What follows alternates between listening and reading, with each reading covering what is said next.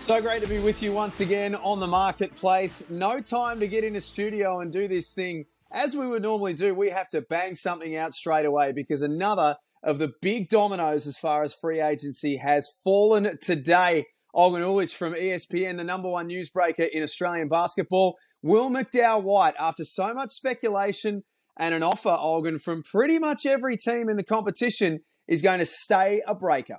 That's right, Jack. McDowell-White had offers across the board in the NBL, but he ended up agreeing today to a new 2-year deal to remain in New Zealand, to run it back with Mody Mayor and this Breakers team.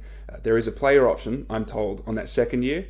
And then, like most NBL contracts, there are the necessary NBA outs should he find himself on a training camp roster, come that time of the year. But this is a huge retention for the Breakers, who keep their lead guard, the guy who they've been developing for so long. And that's the sense I got from speaking to people around McDowell-White, which is he wanted to, stay in this development system, stay under Mody Mayor, reach that next level of his development, which is, to get in that upper echelon of players in the NBL and run it back and try to, get back to that championship series and do one better. Interesting in that he stays quite often in free agency, and on this show already since we started the free agency period, we're talking about players leaving or going to a different club to a better offer, etc. Was there anything outside of that made it easier for Will to stay? Because you did mention last week that the Perth Wildcats certainly felt like they were in the hunt for him. And from what I was told, it effectively did come down to New Zealand and Perth.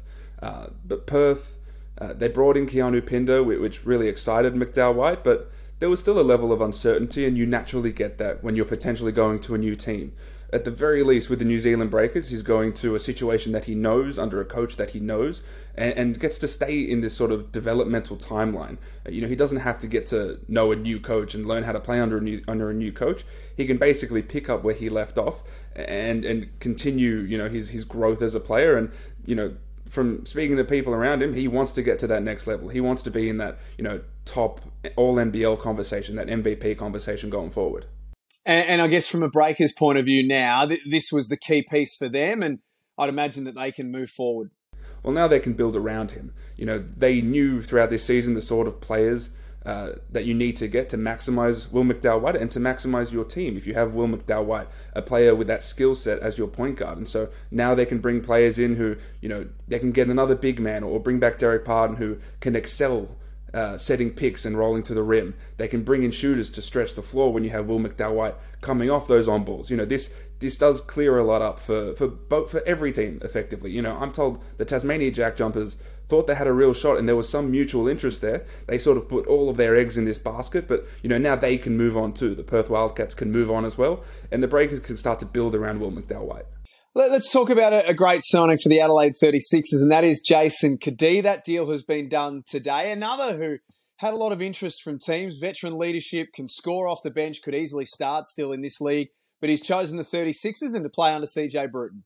That's a 2-year deal. I'm told that he heads back to the 36ers after being there almost a decade ago.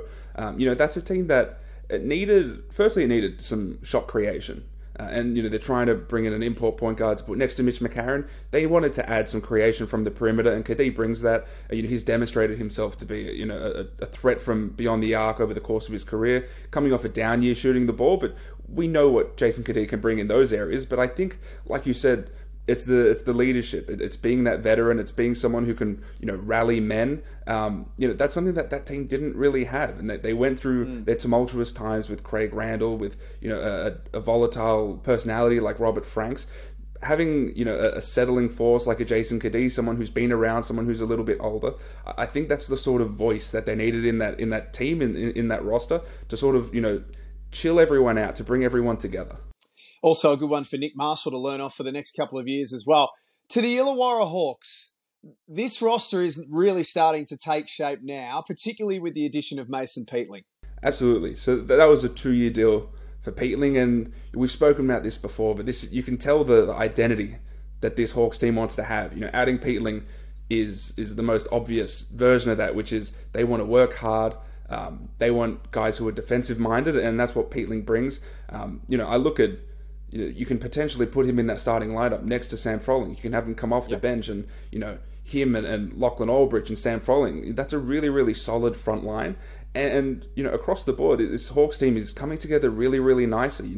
Even their starting lineup of potentially Justin Robertson, Tyler Harvey, maybe Wani Swaka-Labullock, an import 4, and Sam Froling, and you have these proven pieces in Mason Peatling and Dan Greeter coming off the bench, Dave O'Hickey, Lachlan Aldrich. There's a good mixture of veteran pieces, guys who've been in the league for a few years, and also some young talent. But you can tell it's a team that's going to play that Jacob Jacoma style of basketball, which is the sort of never give up, that fight to the final whistle sort of basketball. We could see the depth chart just a few moments ago, and the names that you mentioned there, Olgun. So I guess the question now begs for the Hawks: what sort of import will they be looking for? They've still got one spot to fill, and then you would imagine that they'll look down the DP path as well. But are we thinking back up big? Are we thinking sort of like a swing sort of 3-4 guy? What are we reading here? Almost, Jack. I'm thinking. I've been told more of a 4-3. So think of like a DJ Hogue or a Jarrell Brantley, that sort of player who can play at the 4 next to Sam Froling, can stretch the floor, because that's something that I think this team is lacking right now. They do need to add some perimeter scoring, but that 4-3 type of guy who can play alongside Sam Froling, who can maybe play some minutes at the 3. That's the sort of player I'm told they're looking at. I'm also told that there is interest in a next style point guard. And so, there is a sense that they can add a lot of perimeter scoring and a lot more creation to this team. It can potentially come from that next star, and it'll more than likely come from their last import, which I'm told they have a pretty decent sum of money to spend on that. So they have the potential to bring in a really quality player. Full credit to the Hawks front office. I think they've done an outstanding job building this list. I'm really looking forward to seeing how they go, and particularly with Justin Robinson back, we almost forget about his capabilities. So hats off to the Hawks. They've made a flying start to free agency.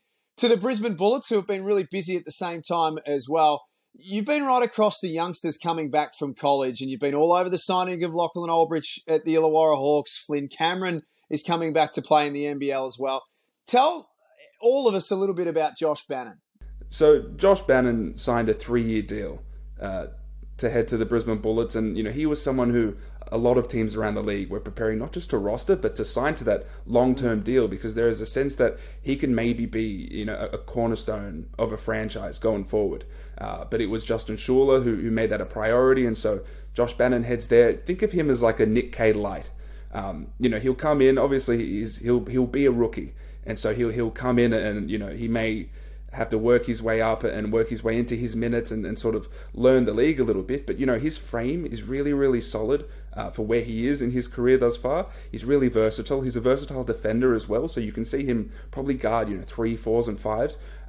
And he's got just this wide-ranging skill set that wouldn't surprise me if they ended up starting him alongside an Aaron Baines and whomever they bring in at the 3 spot. It wouldn't surprise me if they do that and have maybe DJ Mitchell come off the bench as that 3-point shooting spark plug. I think you can have a really defensive-minded guy like Bannon in there and not lose too much. And finally, to the Perth Wildcats. When we had a pop-up edition of the show on Saturday morning, it was to announce the signing of Keanu Pinder. They've got another signing that they've announced today, and that's David Aquera. That's right. It's the second Western Australian they've brought in since free agency began, and Danny Mills and that front office made that a priority to bring in that local talent. And so it started with Pinder, and they keep going with David Aquera.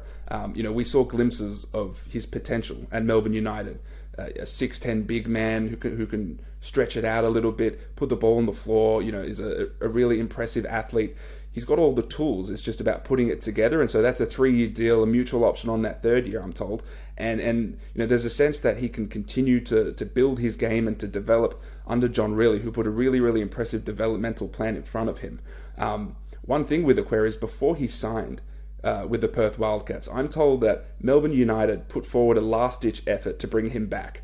United was in the hunt for Josh Bannon. They were really confident they were going to get him.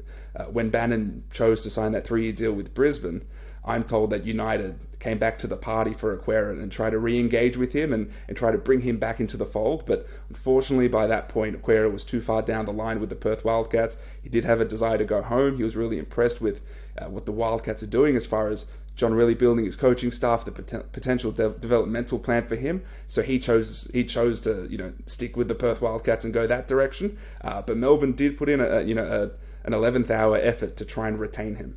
Just on the Wildcats before we finish up, Olgun, that's now 2 WA signings. Are we starting to see a little pattern here from Danny Mills in the front office? Do you think that they might target some other Western Australian products and try and bring them home? That wouldn't surprise me. You look at the guys coming out of college, the two names everyone would speak about, ad nauseum, Alex Dukas and Carl Bowen. Carl Bowen is a more realistic target. I think there's a chance that Alex Dukas may return to college. That's sort of the word on the street right now. But, the Perth Wildcats are doing what some teams have demonstrated works. Who were the two teams in the grand final most recently? It was the Sydney Kings, New Zealand Breakers. The Breakers put such an emphasis on bringing in Kiwi talent, because that was the culture and the identity of that team. The Sydney Kings had Angus Glover, a New South Wales kid, Geordie Hunter, all of these guys, and Xavier Cooks, another New South Wales kid, and so they brought in their local talent. These guys can play closer to home, and they reap the rewards from it, both on and off the court. And so it's no surprise that Danny Mills is sort of following the same tack, and I think it's something that will eventually work down the line. And signing these guys to longer term deals like David Aquera's, I think is a really smart thing to do.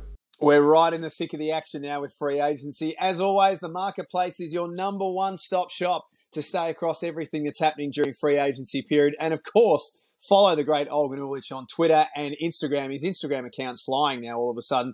All the latest news as it drops, we'll have it for you on the marketplace. Thanks so much for being with us, and we'll see you soon.